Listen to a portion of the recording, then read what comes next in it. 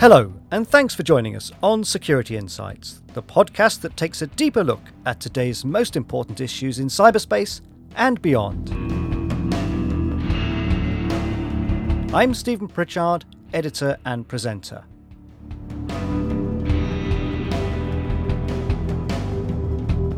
Close to 2/3 of cybercrime is going unreported. That's the startling finding from researchers at ISACA. A full 62% of security professionals say that enterprises fail to report cybercrime attacks. And that's even when regulations, or the law, requires them to.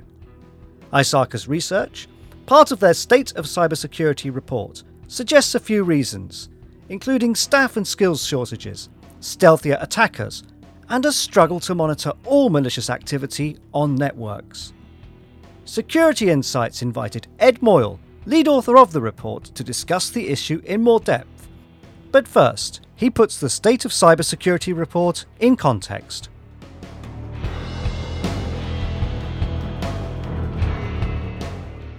The security survey itself, the State of Cybersecurity survey, this is a survey that ISACA has been doing for a number of years. I think it's the sixth, seventh year, something like that, that they've been doing it.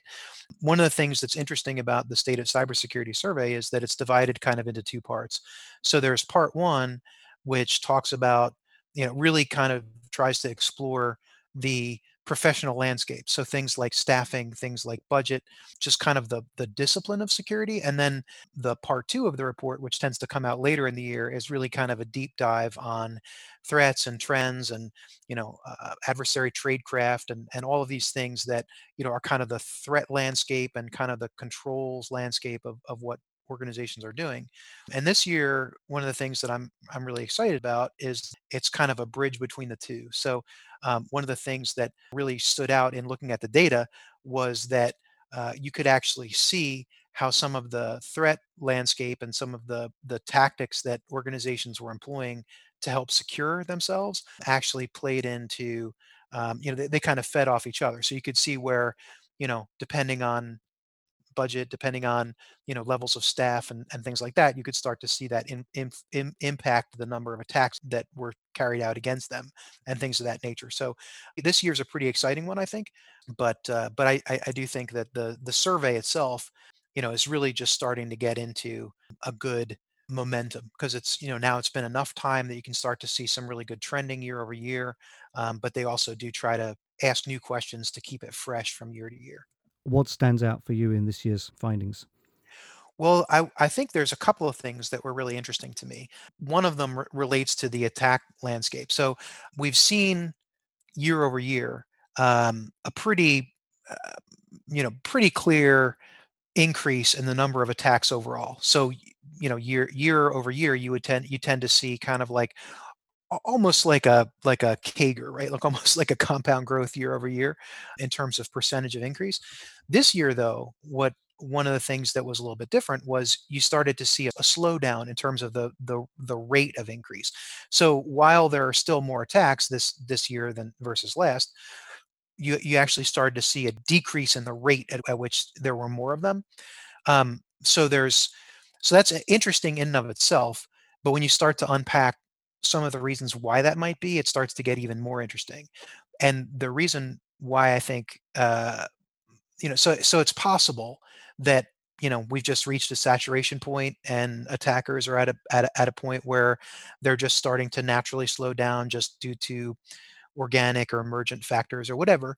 That's possible, but not likely. What's more likely is that we're starting to see a decrease in the observable attacks by virtue of organizations moving to external type models. So as organizations are pushing out portions of their infrastructure to cloud environments, one of the things that you would expect to occur is that you would see a decrease in the attacks that are visible to them at levels of the stack below which their cloud providers are accountable. So, for example, like if they make use of an IaaS infrastructure as a service provider, you would tend to see correspondingly less kind of low level network type attacks, which would be kind of the burden, the responsibility of the cloud provider in a lot of ways to help mitigate against.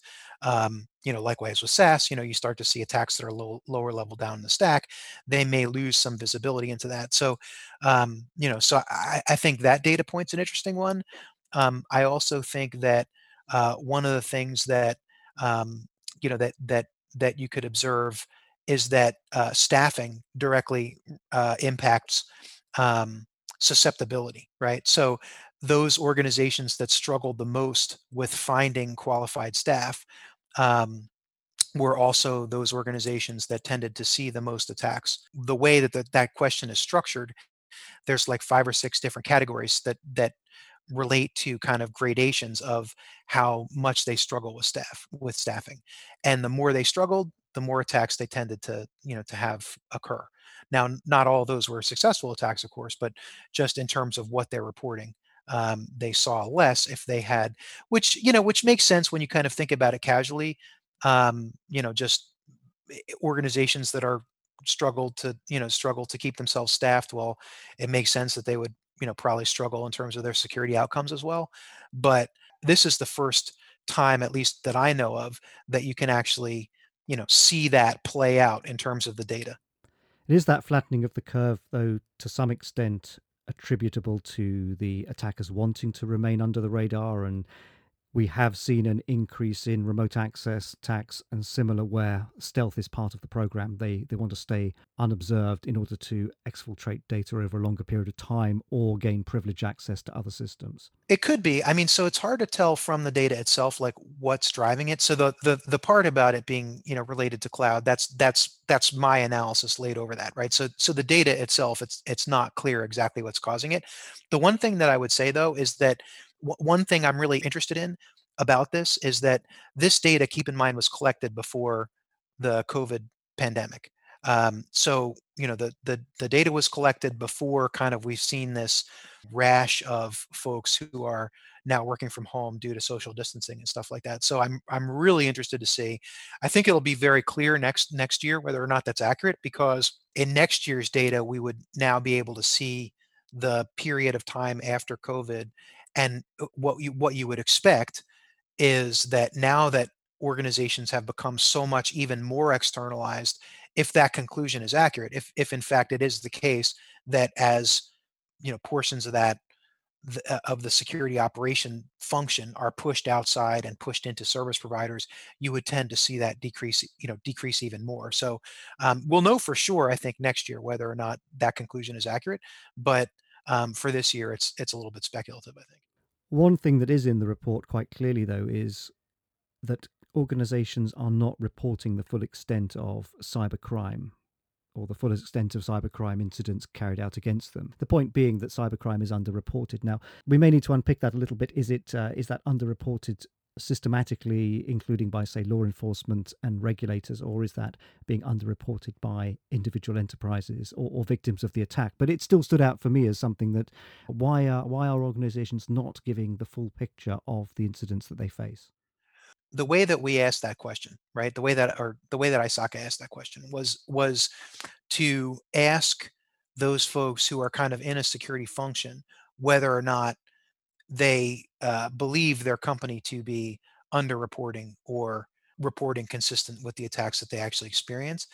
The potential challenge with that, right, is that I think it's less that there are organizations that say, "Oh, wow, we know of an attack and we're not going to report it," right?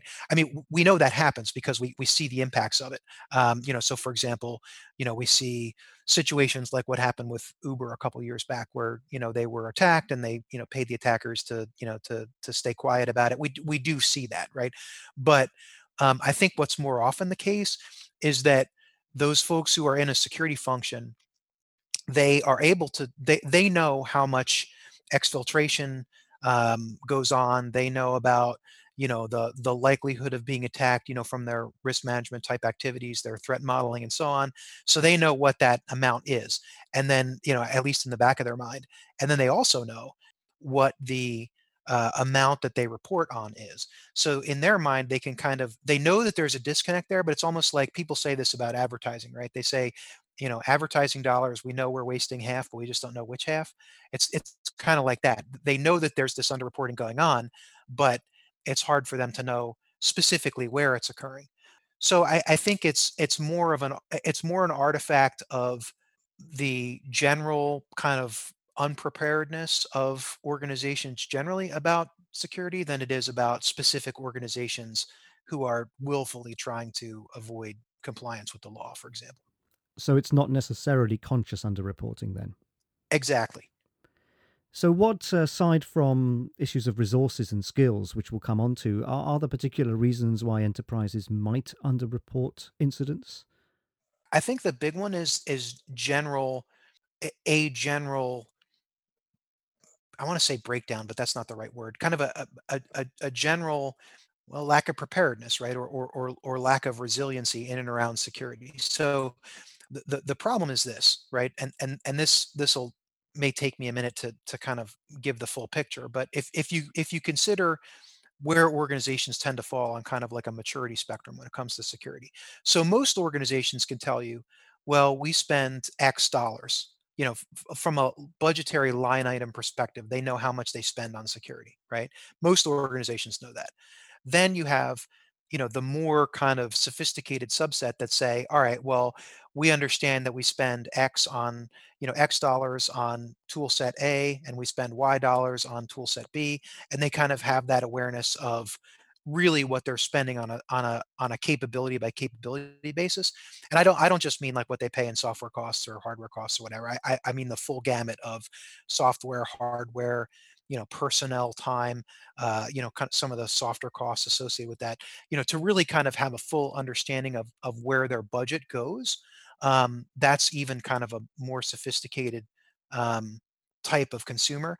And then once you start to get to very high levels of sophistication, you start to see that there are very few organizations that fall into that bucket. Like, so what I mean by that is organizations that can tell you this control that we have costs us X to operate in terms of capital expenditure. It costs us Y, in terms of operations.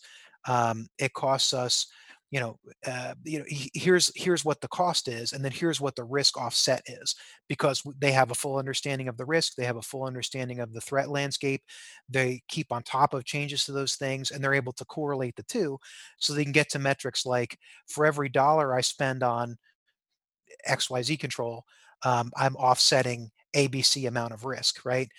When you start to try to build out a picture like that, it's really, there are very few organizations that have that level of sophistication. So I think it's kind of like, I think the root cause is that, not that people are doing, not that organizations are doing security the wrong way necessarily, but I do think that there's a level of sophistication that we need to get to as an industry that's going to be able to help us solve problems like this underreporting. So meaning an organization that has a very clear understanding of its risk and a very clear understanding of its costs and its capabilities and its maturity around those things, can say, well, we, you would think that there might be underreporting, but we have such a crystal clear picture of what all's involved in our security posture that we know that that's not the case, or we know that it is the case, and here's where it is, right? But most organizations just aren't there, and it's not for lack of will, right? It's almost like, and I'll fess to this, right? For years, I used to smoke cigarettes, right? I'm of an age where that was a lot less anomalous than it is nowadays, right? But and I quit, right? And people would always say to me like, well, hey, the answer's simple, you just need to not smoke, right? And that's great for somebody to say that, and I could have all the will in the world, but that's much different from somebody laying out a pathway that I can follow to get from A to B, to get from A, where I am now, to B, the space where I want to be in, which is, where I've transformed in some way. So, in the case of security programs, I think that's it. People say things like do risk management. They say things like, have an understanding of where your costs are, and look at it from a capability point of view, and understand your maturity and all those kinds of things. But even when the will is there, a lot of times there's like a lack of understanding of how to get there, even though that there's that organizational will, if that makes sense. So I know that's a real complicated answer to the question that you asked, but in my mind, I think that's what the root cause is. It's a complex problem, but is it becoming worse? Is the percentage, or is the degree of underreporting on the increase, would you say? I think it has to be, and I say that for two reasons. So it's not entirely clear from the data, right? And the reason why is that this is I think they asked a really I think Isaka asked a related question last year, so you can start to see a little bit of trending. But I think in order to know with certainty, you would have to have trending year over year for longer than it exists right now in order to say like we see a trend and the trend is X. Um, but I think if you think about it logically, that it has to be the case that it's on the increase. And the reason I say that is two things. Number one, we know that attacker sophistication tends to increase. The threat landscape, the environment tends to get more and more hostile on a year over year basis, right?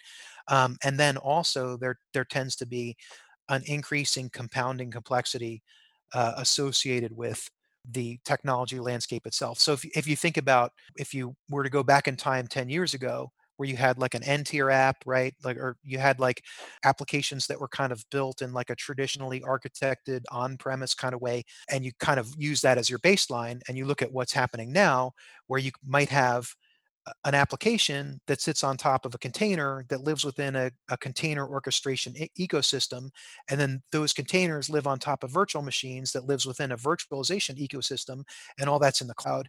And you get layers and layers and layers of the stack.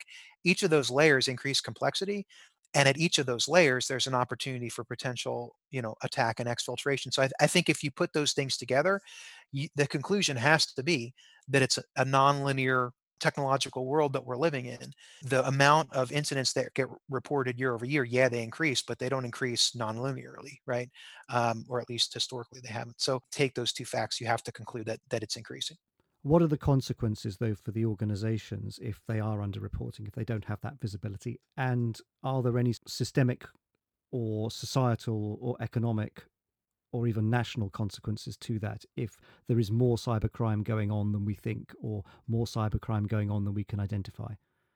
So I think that there is. So I think there are consequences. I think some of the consequences are, um, but I think they're subtle. And the reason I say this is that there's a gentleman. Um, his last name is Akisti. His whole business is studying the economics of security, and there's a white paper that he and a few other folks put out a couple years ago about an empirical analysis of the economics of breaches. And the conclusion that they came to was that in the near term, there's a very statistically significant impact on the stock price as a proxy for organizational health, right? There's a very near term, very statistically significant impact on it. But over the long term, that the impact, at least again using stock price as a proxy for organizational health, tends to fade into statistical insignificance. So if you actually look at the economic data, the it's hard to make a case on the basis of that alone that there's a direct observable impact as a result of breaches. But um, you know, there's a few things that doesn't account for. That doesn't account for things like the direct cost to an organization as a result of a breach. There's the loss of goodwill, right? So if you look at something like Facebook, there's some metrics out there that suggest that Facebook usage is tending to, if not decline, at least kind of plateau. And so you could say, well, is that a function of some other factor? Maybe Facebook's less popular, or is that a function of, some of the privacy challenges that they've had? Or you look at something like the Uber Lyft adoption dynamics. Is it a function of, just natural growth in the marketplace, or does it relate to, some of the security challenges that Uber's had kind of historically? And so it's hard to make a case for it, but at least in my personal opinion, I do think that there is an impact economically.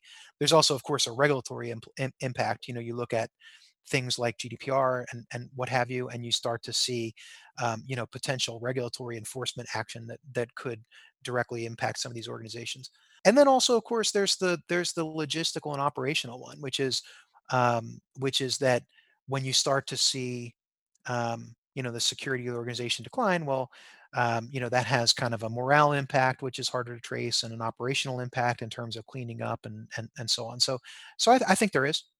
And do you think then also has the nature of regulation contributed to this lack of visibility because you can be compliant but not actually be secure? I think so. I think that regulation does have an impact. Um, in part because there's a lot more regulation that's out there now, and then also um, the fact that some of the regulation is fairly complex.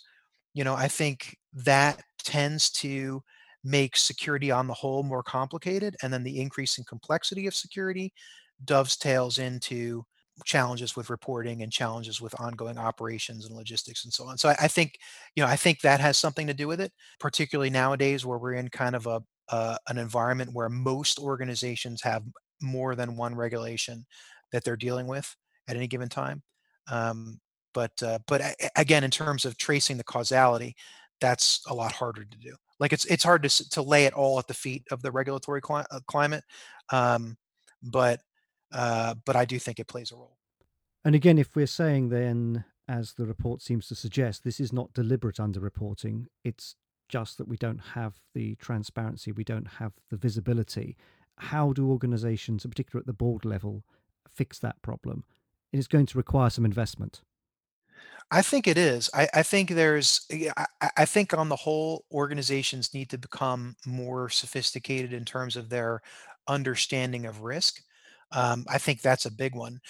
And the reason I say this to kind of tie back to the regulation question, um, the reason why I say this, as an example of this, the Office for Civil Rights, the OCR, is the body in the U.S. that's responsible for HIPAA enforcement, which is HIPAA being the healthcare regulation related to security and privacy. And one of the things they did, I think it was 3 or 4 years ago, was they did kind of an audit of covered entities to see, how well they perform from a in terms of the whole corpus of the regulation, but in particular, they also looked at risk management. And what they're finding is that even in these environments that have a regulatory requirement to do risk management, really not very many organizations were doing it at all or well in cases when they were. And I think that's across the board, right? So I think risk's a big one. I think understanding of the operational and economic side, like, so for example, right, if somebody said like, well, we're gonna run a assembly line, and we're going to invest $100,000 in that assembly line, and that's it. That's as much visibility as we're going to have into that process. Like, people would say that they were crazy, but yet organizations, as a matter of course, run their security program almost exactly that way, right? Where they say like their only lever is spending, and they really don't have a full accounting of, where that money goes and how much risk it offsets. Does that then point to some underlying problems about the way that cybersecurity continues to be something that boards, organizational structures don't necessarily understand well enough? And also potentially that we haven't invested enough in the skills because it's those skilled people that would drive change here. I think skill is huge. I think skill, and this is going to sound harsh, but I used to say that really probably 50 to 60% of people who do security for a living really ought to be doing something else, because there's a skill deficit. I think there's a skill gap that people talk about, but there's also a skill deficit. So I think in general, security practitioners could stand to, you know um, we could bolster the workforce from a skill standpoint. I think that's important, but also I think too, don't underestimate the impact of it being a probabilistic discipline. And what I mean by that is, as a thought experiment, right? If you had a die, right, like a dice, like a six-sided die, for example, that was like very subtly weighted, so that 10% of the time it was 10% more likely to come up a given number, say six, than would otherwise be the case, right? So a very subtle shift in probability there. How long would it take somebody to notice that that die was weighted, right? It's probably a very long time, right? You would need thousands and thousands and thousands of throws, and then do frequency analysis on, how likely each individual face was to come up. So um, That's really kind of the nature of the discipline, which is there's a lot of probability that goes into keeping your organization secured. And so when people do things like reduce investment or hire not the right people or lay off staff or whatever, you can get away with that for a period of time because it's probability, right? So it could be raising your likelihood of being breached, you're raising your likelihood of being attacked, but maybe something doesn't happen to you this year, right? So the direct feedback of a decision that you make that maybe isn't in the best interest of security, it can take you a long time to realize that. So I think as a discipline, we need to be better about communicating things like probability to the board level so that they can say and do it in a little bit of a pessimistic way, right? Because keep in mind that people, all humans, have optimism bias. So people can say like, oh hey, COVID is like, it's 1 in 1,000 people right now that are getting COVID, for example. I don't know if that's the accurate statistic, but let's say it is. 1 in 1,000 people. I'm not going to be that 1 in 1,000 because that's something that happens to somebody else. It's not something that happens to me, right? But 1 in 1,000 times they're going to be wrong, and just communicating that and making that visibility to the board is really hard to do. So I think as a discipline, we need to be better about that. I don't think boards are doing anything wrong. I think as a discipline, we need to be better. There's a truism, isn't it, in business that if you can't measure it, you can't manage it. So in cybersecurity, if you can't see it, you can't defend against it. Exactly. Exactly. That's true. Ed Moyle, thank you very much. Thank you.